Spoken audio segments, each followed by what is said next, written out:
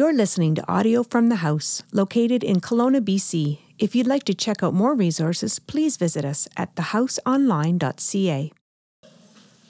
Thanks for joining us. Thanks for being here. It's good to be together. As Ryan mentioned, we are in this series called Decluttering Your Soul, Sparking Joy. I think I said that wrong. Sparking Joy, Decluttering Your Soul. Way better that way. Totally different. We are in week 4 and looking through the book of Philippians and looking about how Paul continues to talk about joy this, joy that. It comes up time and time again in this book. And we're going to continue in that same theme this evening. Our sort of key text for this series is found in chapter 1, verse 10. Paul says, I want you to understand what really matters so that you may live pure and blameless lives until the return of Christ. And we've been talking about how when we declutter our souls, we find what really matters, and this brings us joy. And so, again, we're going to continue in that theme this evening, looking at Philippians 4, verses 4 to 7, which says this. It says, rejoice in the Lord always. I will say it again, rejoice.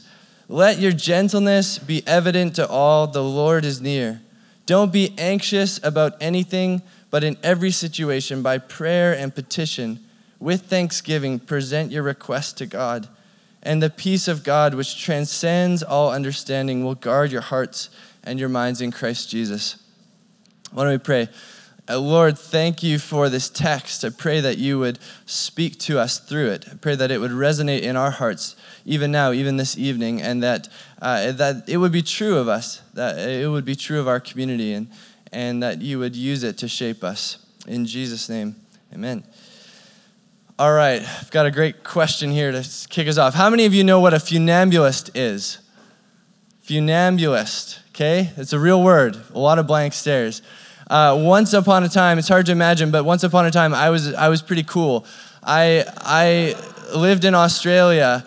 I surfed, and I did other kind of cool things. And one of the things I did with my cool friends was I did funambulism, which is just the technical term for tightrope walking, which is just the technical term for slacklining. Okay, it's not that cool.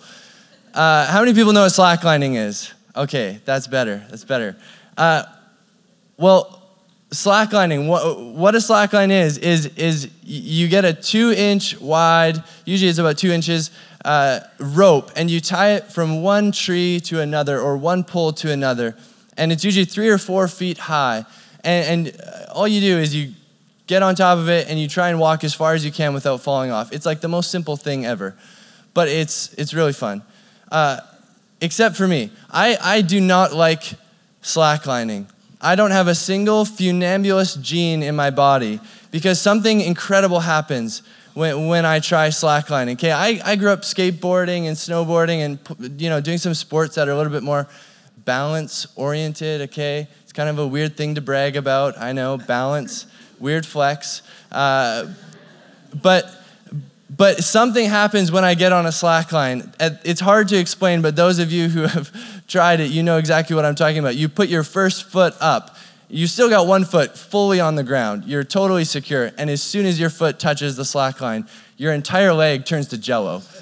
And it's like you start manifesting some sort of spirit in your leg because it's like you can't control it. It's just out of control. No matter how hard you focus or you're grabbing it, you're trying to stop, and it's just out of control.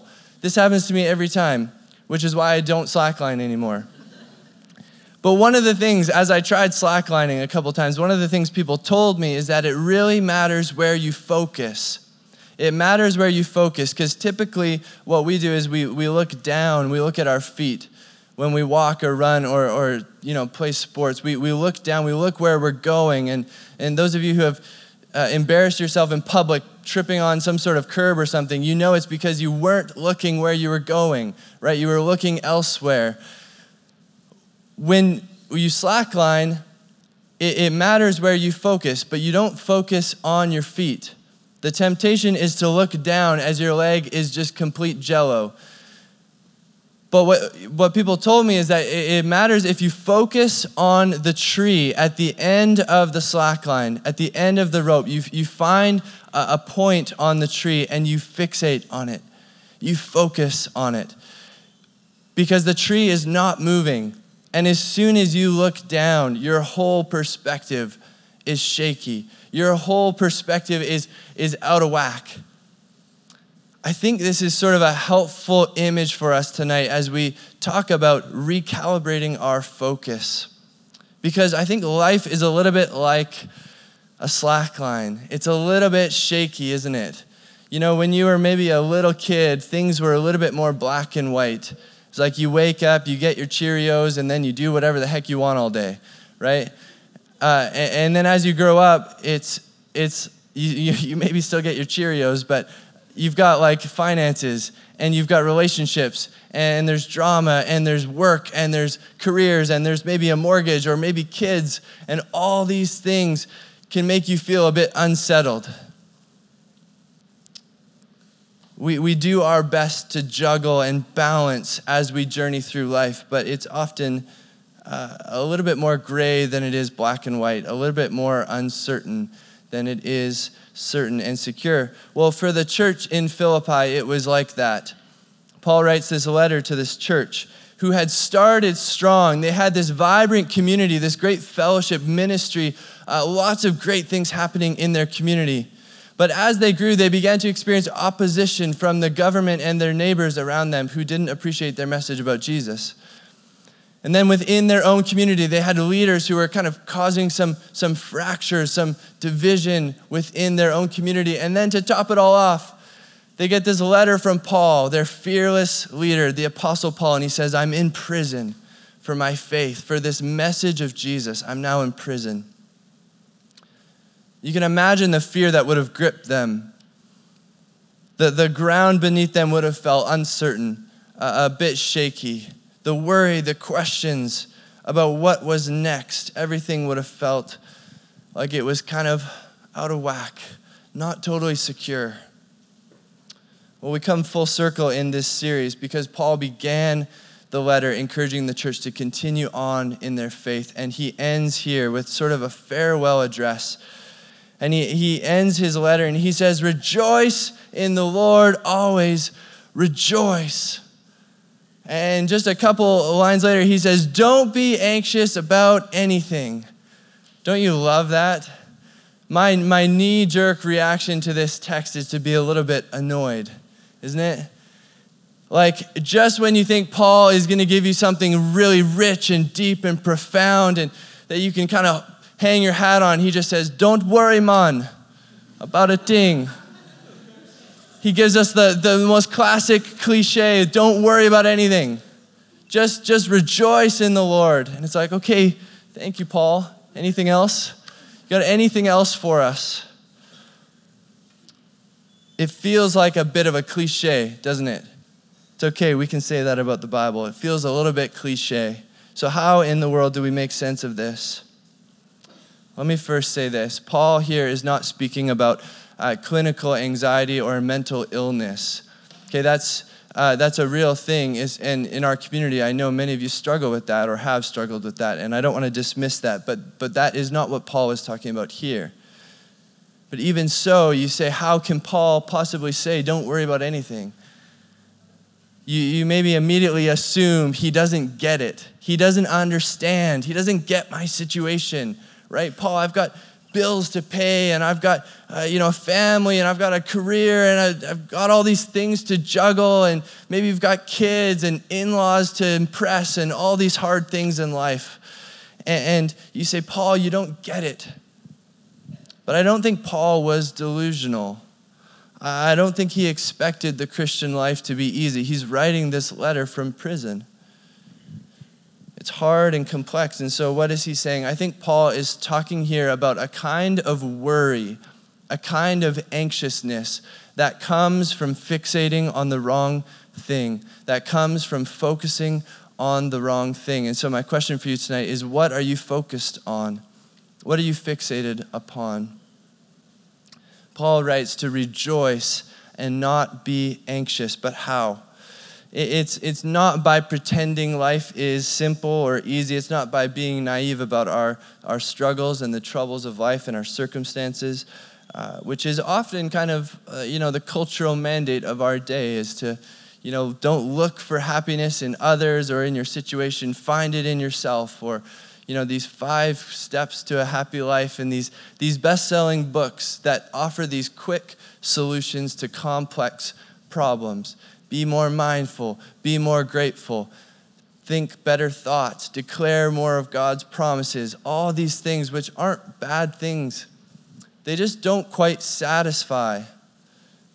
And so what makes this different? What makes Paul's command here different than another cliche? I think really it's just one thing. I want to suggest it's one thing that makes this command different, which is that Jesus is in it. That Jesus is right in the middle of this command. Without Jesus, this command is another cliche, and we could just wrap up right now and you could go home. Joy can be found amidst the troubles and the complexities of life as we recalibrate our focus onto Jesus, on the one who doesn't change, the one who is good and faithful. Joy can be found in the midst of your circumstances by recalibrating your focus onto Jesus, by shifting your gaze from your circumstances, the things that are wobbly and uncertain, and onto Jesus. There's a joy that comes from that. This is how Paul says. He doesn't just say rejoice. He says, rejoice in the Lord. Rejoice in the one who's in control, who is faithful, who is good. You say, why? Because he is near. He says, the Lord is near. And this phrase, the Lord is near, this is, in the Greek, this phrase kind of jumps off the page. Many scholars think this is the central point Paul is making, is that the Lord is near. And he kind of means it in 2 ways. Some of your translations maybe say, the Lord is coming soon, which is true. Paul is saying we can rejoice in the Lord because he's going to return. And he's going to make all things new again. He's going to make all things right again. And so we rejoice in that. But he also means the Lord is near, as in the Lord is close by. As in the Lord is with you. He's close to you. In the middle of the gray areas of life, in the middle of the uncertainty, Jesus is there with us. It says rejoice. See, there is a joy and a peace and a calm that comes from recognizing and experiencing the presence of Christ in the midst of our circumstances. It comes from encountering Jesus. And Chad spoke last week on Philippians 3 and how Paul, if you remember the story of Paul, a little bit of Paul's journey, he was essentially like the ultimate Jewish man. He had all the badges of honor. He was born on this day of this week, and he, memorized this much scripture, and he was essentially like this blameless Pharisee. He had all the badges of honor. And then Jesus shows up right on the road to Damascus. Jesus shows up in the story of Acts. He encounters Jesus, and everything changes. Everything changes when Jesus shows up. And that's why in Philippians 3, just a chapter before our text here tonight, okay? 1 chapter before, Paul is writing to the church, and he says, I used to consider all these things worthwhile, but now in comparison to knowing Jesus, they're utter garbage. They're trash. Your English translation probably says trash or garbage or rubbish. One of those words, those are the words we use, but those are not strong enough words. The Greek word Paul uses there for garbage, it literally means dung. Okay, there's another 4-letter English word that may come to mind for you. That is what Paul is saying, okay? Potty mouth Paul gets so fired up about his ability to know who Jesus is, to experience his presence. He says, everything else compared to it is surely garbage. Surely. You got to imagine he's sitting in prison. He's got nothing. He used to have everything. He had the reputation, the status. He was in the club of Pharisees. He had everything. And now he's sitting in prison, and he says, I've got none of that, but nothing compares to Jesus. Nothing compares to knowing Jesus. And this is the basis for Paul's command to rejoice in the Lord because he's near. Don't be anxious because the Lord is near. He's with you. Unless Jesus is the lens which we see our circumstances through, this command will be cliche, will be a bit meaningless for us. Joy can be found in the midst of your circumstances by recalibrating your focus on Jesus. So what are you fixated on? What are you focused on? Is it the promotion, the job, the girl, the guy, the schooling, the relationship? Things that are not bad, things that are good. What are you primarily focused on? Paul says, stop worrying about those things that are uncertain in life, that feel a bit shaky and a bit uncertain, and lift your gaze to Jesus. Well, how do we do this? How do we recalibrate our focus? Paul instructs us. He says, pray. I know it's boring, right? Pray.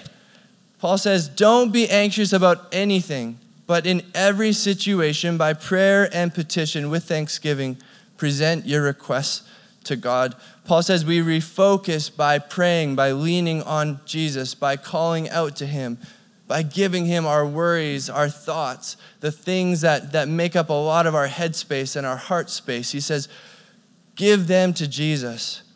See, we battle worry not by pretending things don't exist, not by pretending life is good all the time, but by trusting Jesus with all of our thoughts and our emotions. This is what sets us apart as Christians.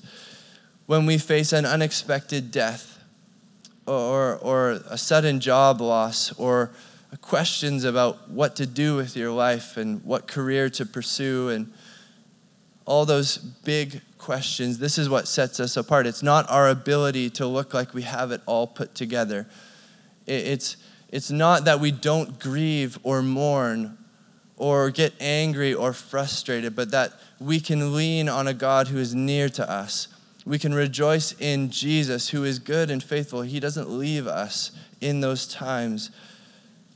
This encounter with Jesus changes the whole picture. We recalibrate our focus through prayer. And it's hard not to focus on the things that are uncertain, isn't it? It's hard not to focus on the things that we feel like we can control. Paul says, don't worry about those, but instead turn to Jesus.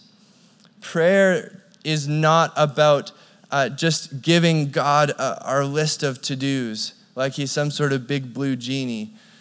Prayer is less about communication and actually more about communion.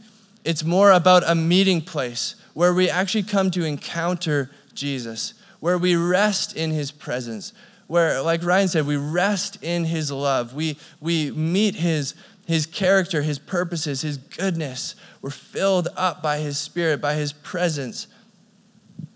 One of my favorite stories about prayer kind of encaptures this view. Years ago, Dan Rather interviewed Mother Teresa, and he asked her, when you pray, what do you say to God? Isn't that a great question to ask Mother Teresa? When you pray, what do you say to God? She said, I don't say anything. I listen. Okay, Rather said, taking another shot at it. When God speaks to you, then, what does he say? He doesn't say anything. He listens. Dan Rather didn't know how to continue. He was baffled. And if you don't understand that, Mother Teresa added, I can't explain it to you. See, prayer is about communion with God before it is about communicating words and things we need or want.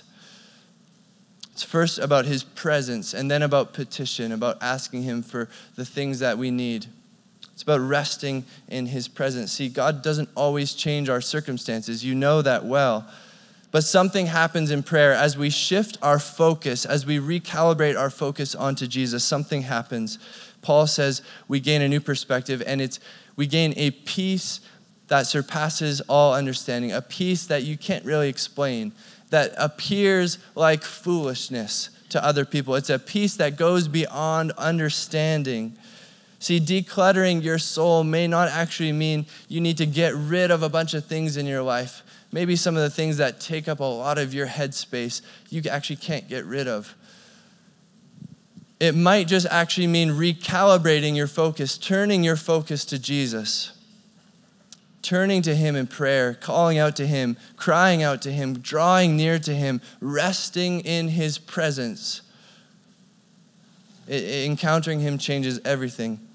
I want to tell you two stories as we close this evening. One is old and one is recent. One is epic and inspiring, and one is a little bit more ordinary. The author, some of you may know, his name's Horatio Spafford. He lived in the 1800s. He was a Presbyterian layman from Chicago.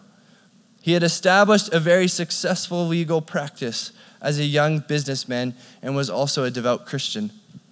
Spafford's fortunes evaporated, though, in the wake of the Great Chicago Fire in 1871. He had invested heavily in real estate along Lake Michigan's shoreline. He lost everything overnight.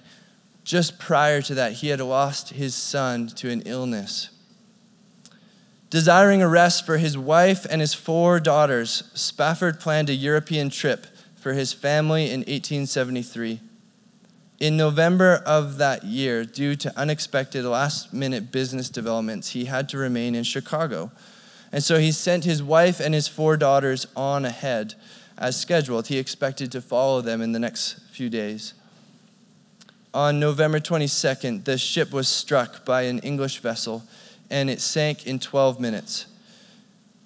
Several days later, the survivors were finally landed at Wales, and Mrs. Spafford, his wife, she cabled her husband with this message: "Saved alone."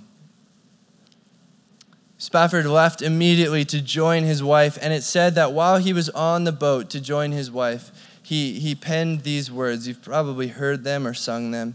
It says, "When peace like a river attendeth my way, when sorrows like sea billows roll, whatever my lot thou hast taught me to say, it is well with my soul."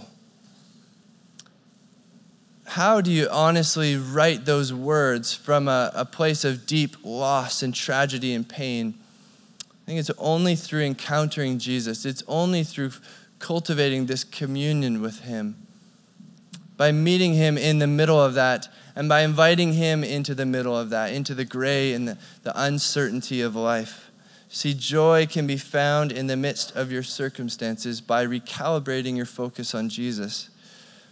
I'm going to call the band up as we close with one last story. Last week, I'm sitting in the office, and a guy walks in, and he was just driving by and felt like he needed to swing by the house and chat with someone. And so I sat down with him, and he started telling me a bit of his story and talked about how he was a Christian but had sort of drifted away from God. He had sort of been focusing on other things in life. He was living with his girlfriend. He was working, trying to pay off some debt. He was kind of trying to get his life together a little bit, and then his girlfriend broke up with him. And so now he needed to find a new place to live. And on top of that, his car broke down. And so now he needed to find a way to pay for his vehicle. And right in the midst of that, he gets this text from a friend who says, "Hey, this camp that I work at is looking for male camp counselors. You should come join us." And he was telling me something about that invitation just resonated. It was kind of grabbing him. He couldn't quite explain it. And so he wanted some perspective. And so we chatted, and I just encouraged him, whatever, God is calling you to do, whatever you feel like the Lord is prompting you to do, you got to do it. You got to be obedient because God knows best. And so the conversation went, and we sort of got to a point where he said, "Yeah, you know what? I think I need to do this, and I feel okay about this decision." And as we're sitting there, he kept mentioning how he sort of was far from God, and he sort of needed to make things right with God, and so eventually I just felt like God was saying, there's more going on here with this guy, and I just felt like God was saying, don't wait to do that. And so I just said to him, man, I don't want to leave you here doing the hard work of coming back to Jesus, sending you out on your own to do that. Whenever we turn to Jesus, even now, he welcomes us. Whenever we turn to Jesus, church, he welcomes us. And so I was just saying, like, man, we can kind of do that now if you want. And he sort of said, you think I should confess of my sin and repent and turn my life to Jesus again? And I was like, yeah. And so we prayed and he confessed and, asked the Lord to come and fill his life again and give him purpose and direction. And it was amazing. And we finished praying and then he's kind of sitting there and he just looks and he says, man, I can't explain this, but there's a peace and a joy that I feel about this decision to go to camp. He said, it doesn't make any sense. I don't know what my boss is going to say. I don't know how I'm going to pay my bills. I don't know how I'm going to fix this car, and I don't know where I'm going to live. But there's a peace and a joy that I feel that I can't explain, that I haven't felt in a long, long time. Isn't that amazing?